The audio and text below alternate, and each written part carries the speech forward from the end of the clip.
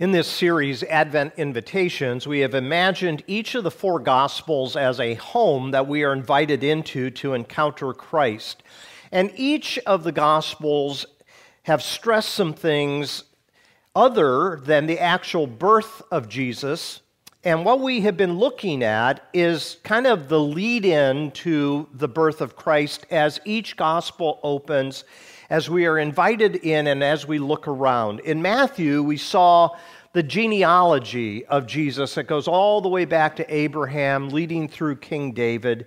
In Mark, we've seen that the good news is announced by a forerunner, John the Baptist. In Luke, last week, we looked at two devout Jewish people, Mary and Zechariah, that gave to us two poems of liberation, anticipating a time when Christ would bring down the powerful and liberate the oppressed.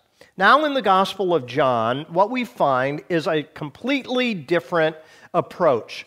Matthew, Mark, and Luke are called the synoptic Gospels, and there's a reason for that, because it's almost as if, even though they have unique material in them, they all kind of look through the same lens. And so synoptic, one lens or one view, is a description of those three Gospels. But when you come to the Gospel of John, you come to a way of looking at the Christ story, not going back to Bethlehem, but going all the way back to the beginning of creation. And in order to get an understanding of what John is doing, I want to show you a slide that helps us in week 4 as we step into John's gospel. If you can remember the number 7, you basically have the outline of the Gospel of John in mind. John does not choose 12 or 15 or 20 different miracles of Christ. He chooses 7 of them. And they are called signs, as if they're pointing the way to something. And you could see what these signs are. He changes water into wine at the wedding in Cana. He heals a royalman's official. He heals a paralytic. He feeds the 5,000. He walks on the water. He heals a man that has been blind from birth. And he raises Lazarus from the dead.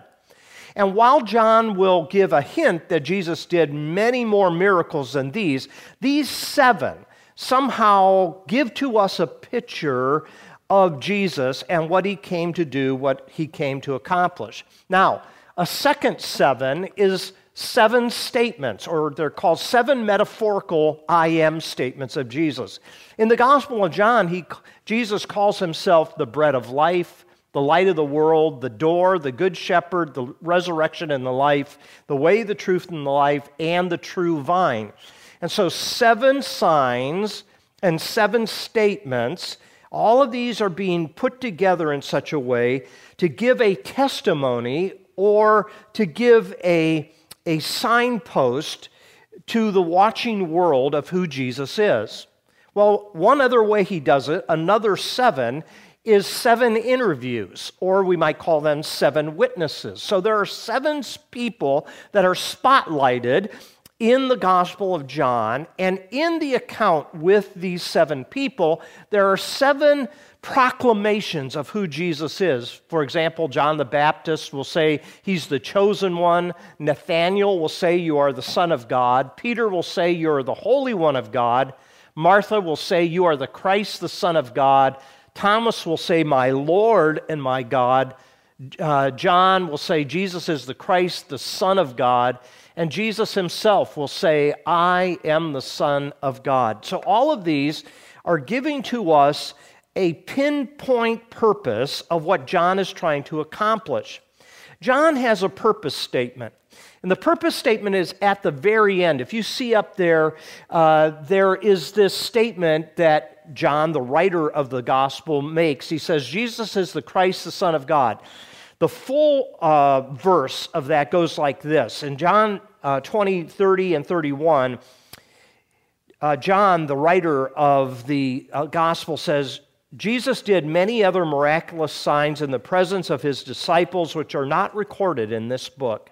But these are written that you may believe that Jesus is the Christ, the Son of God, and that by believing you may have life in his name.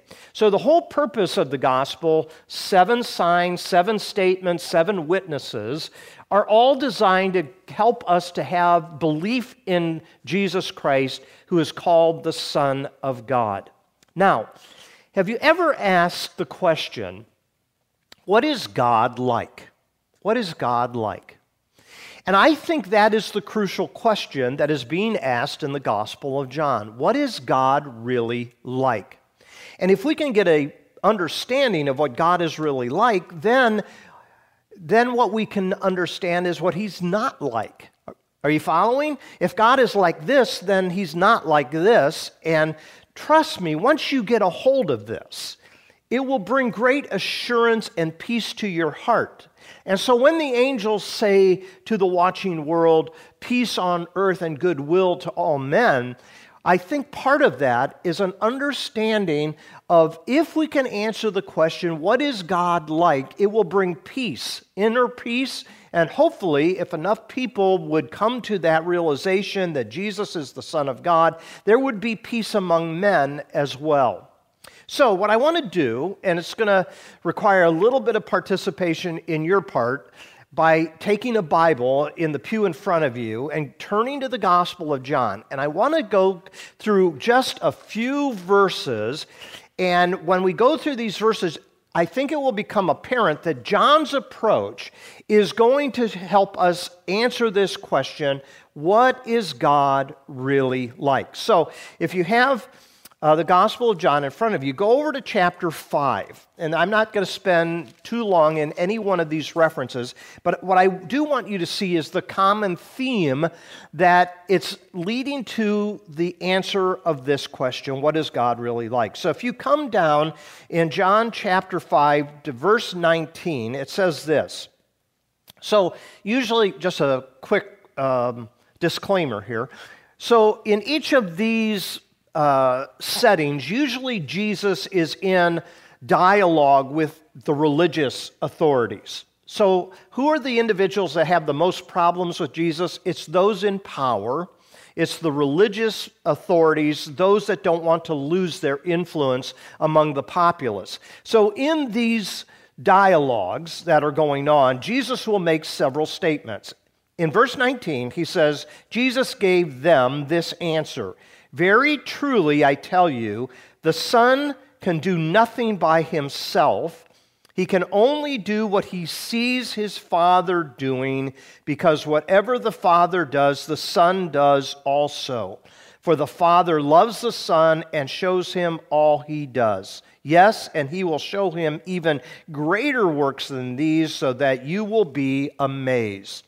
So the first point that's being made here is there's such an intricate connection between God the Father and God the Son that God the Son is carrying out what God the Father wants to accomplish.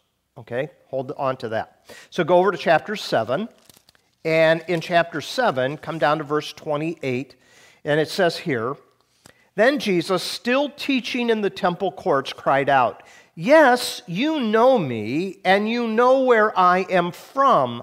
I am not from here on my own authority, but he who sent me is true. You do not know him, but I know him because I am from him, and he sent me. Now, this would cause some of the religious leaders to scratch their head a little bit. You're Jesus. You're from Nazareth. We know where you're from. Your mom and your dad are Mary and Joseph, and you grew up in a carpenter's house, and you helped your dad in the trade. And Jesus is saying to him, no, there's something else to this. I come from my Father, and I have this authority that comes from him. And at this point, he has basically said, if you want to know what God is like, you need to look at me, because that's my true lineage, is this eternal lineage, not just my earthly lineage. Okay, now go over to chapter 8, verse 19. So in this ongoing dialogue with these religious leaders, they ask him, where is your father? Okay, they get right down to brass tacks. Where is your father? Well, doesn't he live in Nazareth? Jesus responds, "You do not know me or my Father," Jesus replied. "If you knew me, you would know my Father also." Notice how Jesus speaks so mysteriously at times in responding to the religious leaders. And he's saying, if you knew me, you would know my Father. Not my earthly father. He's referring to his heavenly Father. So go over to chapter 10. Well, we only got a couple more here. In chapter 10, verse 28 and 29, here it says, I'll begin in verse 25. Jesus says, "I did tell you, but you did not believe. The works I do in my Father's name testify about me, but you do not believe because you are not my sheep. My sheep listen to my voice. I know them, and they follow me. I give them eternal life, and they shall never perish, and no one can snatch them out of my hand. My Father who has given them to me is greater than all, and no one can snatch them out of my Father's hand." Now listen, perk up. "I and the Father are one." Oh boy. I and the Father are one. He's making a claim beyond his earthly heritage. I and the Father are one. And the Jews get it. If you look at verse 31, they pick up stones to stone him because they think he's blaspheming by claiming that he is God. Chapter 12, verse 44 and 45. So when you come to chapter 12, again, he's in dialogue with the Pharisees, and it says in verse 44, Jesus cried out, "Those who believe in me do not believe in me only, but in the one who sent me. And when they look at me, they see the one who sent me. I have come into the world as a light, that no one who believes in me should stay in darkness." When they look at me, they see the one who sent me. Do you see all of these things are adding up? They're all basically saying the same thing. What is God like? When you look at Jesus, you see what God is like. Okay, the last one, verse 7 of chapter 14. Now, you might be familiar with this passage. This is a more notable passage that people are familiar with when Thomas was not present when Jesus showed the rest of the disciples that he was alive. And so Thomas will say in verse 5, "Lord, we don't know where you're going, so how can we know the way?" And Jesus answered, "I am the way and the truth and the life. No one comes to the Father except through me. If you know me, you will know my Father as well. From now on, you do not know him and have not seen him." Philip said, "Lord, show us the Father, and that will be enough for us." And Jesus answered, "Do you know me? Don't you know me, Philip, even after I've been with you such a long time? Anyone who has seen me has seen the Father." Okay, so we did just a little Bible survey in the Gospel of John, all making basically the same point. When you look at Jesus, you see what God is like. And when you see Jesus, you begin to understand the heart of God. You begin to understand the motive of God and the mission of God. All of these words that Jesus spoke were not by accident, and neither is the beginning of John's gospel. In the beginning was the Word was with God, and the Word was God, and he was with God in the beginning, and he shows himself as the one who is not just an earthly babe that grew into a man, but he is also God who stepped into the human experience that we might see what God is like. In other words, before there was a Big Bang and millions of years of evolution and development of the cosmos, there was God.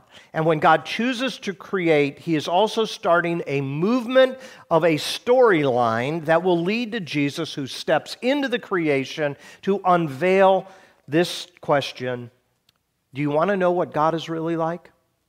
And the answer is yes, I would love to know what God is really like, because misconceptions of what God is really like has caused pathological anxiety in so many people who are afraid of God, think that they need to appease God, think that God cannot be pleased in any way, shape, or form. But this is the God who became one of us. He steps into the genetic stream, and he shows us what God is really like by the incarnation. You know, God is not off in some distant heaven so far back in the reaches of the universe that he doesn't matter. He is not a God that is just a master clockmaker that winds the universe up to run out on its own. He is a God that steps into what he has created that we might see what he is really like, and as we understand what he is really like, then we can become all he created us to be. That's why John starts his gospel with creation and not the crib. And so I like this statement by a church father by the name of Irenaeus. Irenaeus made this statement: the glory of God is the human being fully alive. In other words, when we see Jesus, we are seeing what a human being is supposed to be, but we have made mistakes and we have messed up royally. We call that sin. But our history as a human family is often brutal and a bit sordid. We go to war with each other, we tolerate poverty and oppression, and we fail to protect the earth, our home. And each of us, every one of us here this morning, carries certain scars of things done to us and the unhealed memories of wrongs maybe that we have done to other people. We carry anger, we carry shame, and saddest of all, we carry resignation that we think we have to live that way our whole lives. But we don't. God became what we are in order to make us what he intended us to be. And that brings great glory to God. The human being that is fully alive, that experienced the power of a new life that is found in Christ. The one who follows the footsteps of Jesus to see what it really means to love God with all our heart, soul, mind, and strength, and love our neighbor as ourselves. Then, and only then, can we really understand our potential of who we are as the creation of God. So, if we were to answer this question, what is God really like, with the simplest of phrases, we would answer it like this: God is like Jesus. God is like Jesus.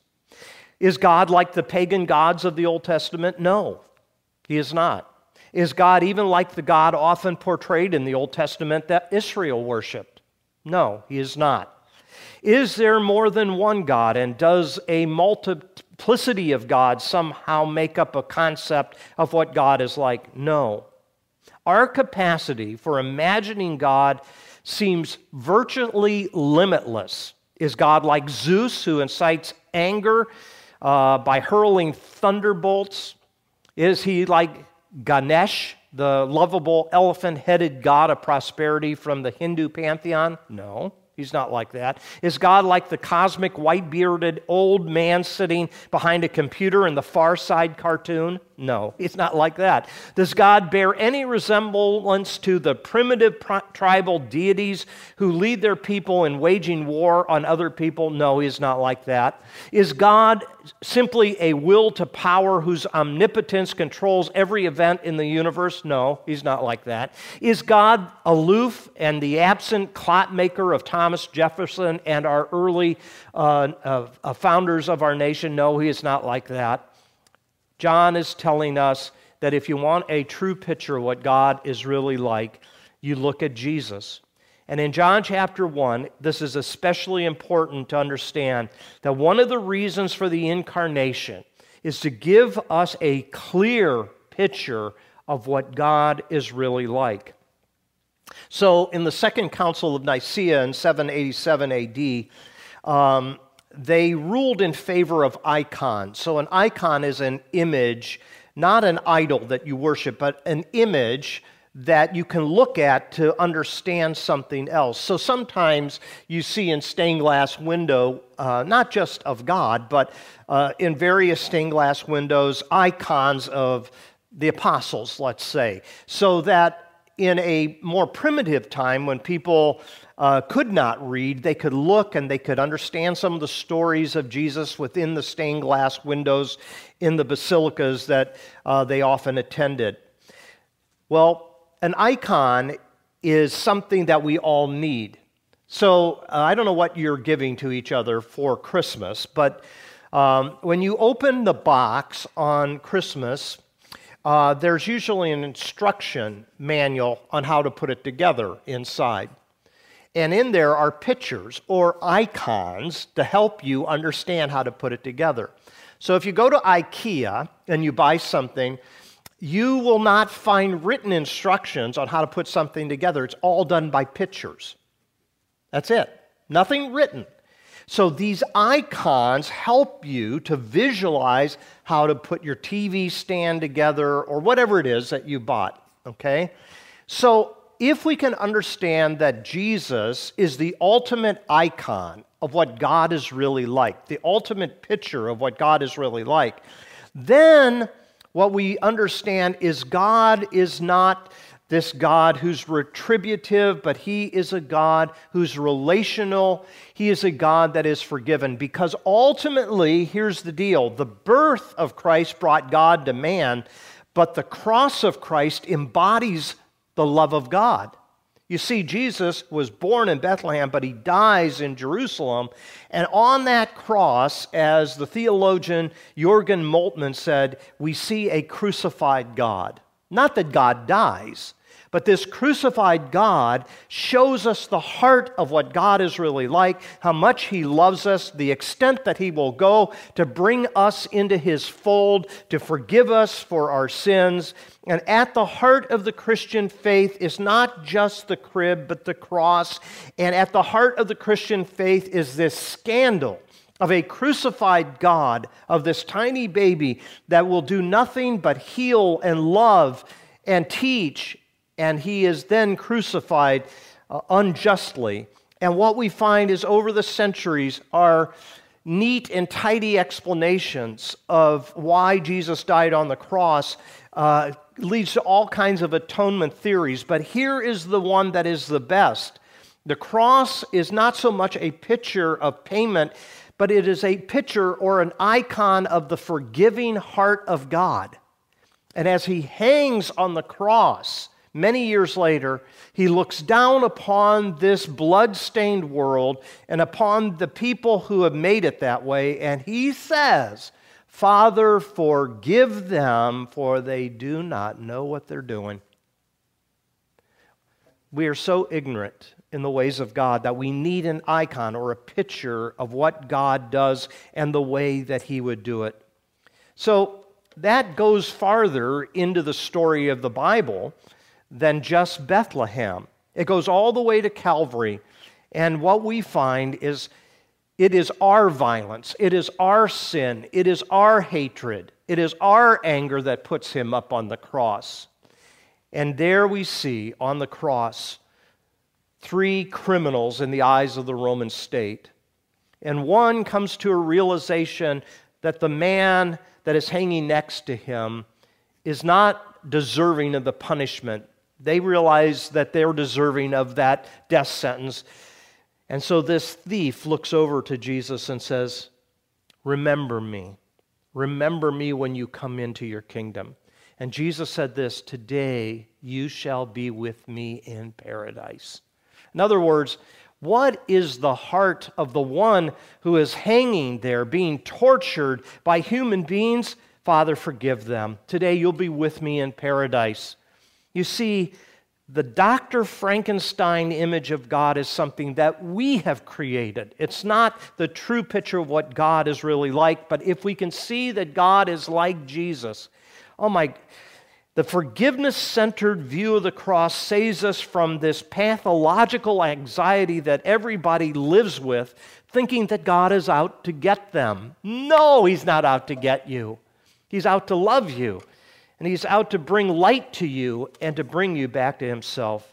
So we are reminded during this Christmas season from John's portrait, which is totally unique, that there is this God that makes Himself known in the person of Jesus, and our quest to know what God is really like is answered in Him. The good news is God can be found. The good news is God can be experienced. The good news is God can be known. The good news is God can be imitated. And what we find is a simple way of looking at Jesus as the ultimate icon, picture, portrait, whatever word you want to use of what God is really like, reminds us of what the end of your liturgy says. So I want you to stand with me. There's an author by the name of Brian Zahnd who puts it like this. And I would like for us to recite this together, okay? So we saw in John 1:18 that Jesus reveals what God is really like. No man has seen God at any time, only the Son has revealed him. So let's say this in closing together, all right? God is like Jesus. God has always been like Jesus. There has never been a time when God was not like Jesus. We have not always known what God is like, but now we do. Boy, if we could memorize that, and at times when we are nervous about whether God loves us or not, we should kind of recite this to ourselves. So let's say it one more time, and then we will close. God is like Jesus. God has always been like Jesus. There never was a time when God was not like Jesus. We have not always known that, but now we do. We have not always known what God is like, but now we do. I trust that that will carry you through the Christmas holiday. And when you think about Christmas Eve, that day that was chosen by the early church to celebrate the birthday of Christ, you do know December 25th is probably not the actual day that Jesus was born. But it was chosen as that day of worship. It was chosen as that day of remembrance. It was chosen as that day to, on a yearly basis, to finish up the preparation of our heart in Advent so that we can come to the realization that God loves us, He forgives us, He walks with us. And so we look at one end in the birth of Christ, but the other end leads us to the cross and out beyond the cross, through the grave to resurrection. That's the full story.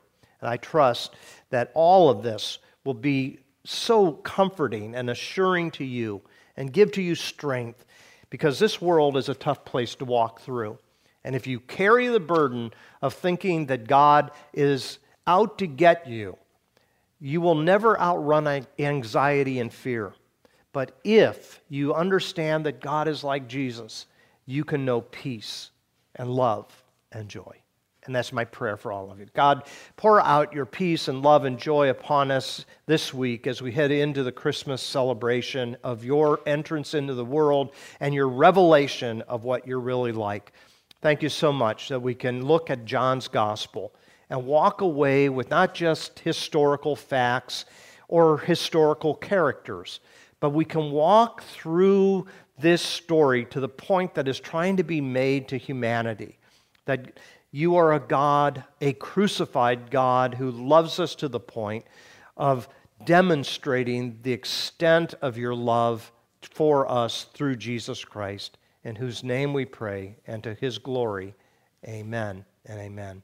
I trust you have a great week. I hope you can come out on Christmas Eve for the candlelight.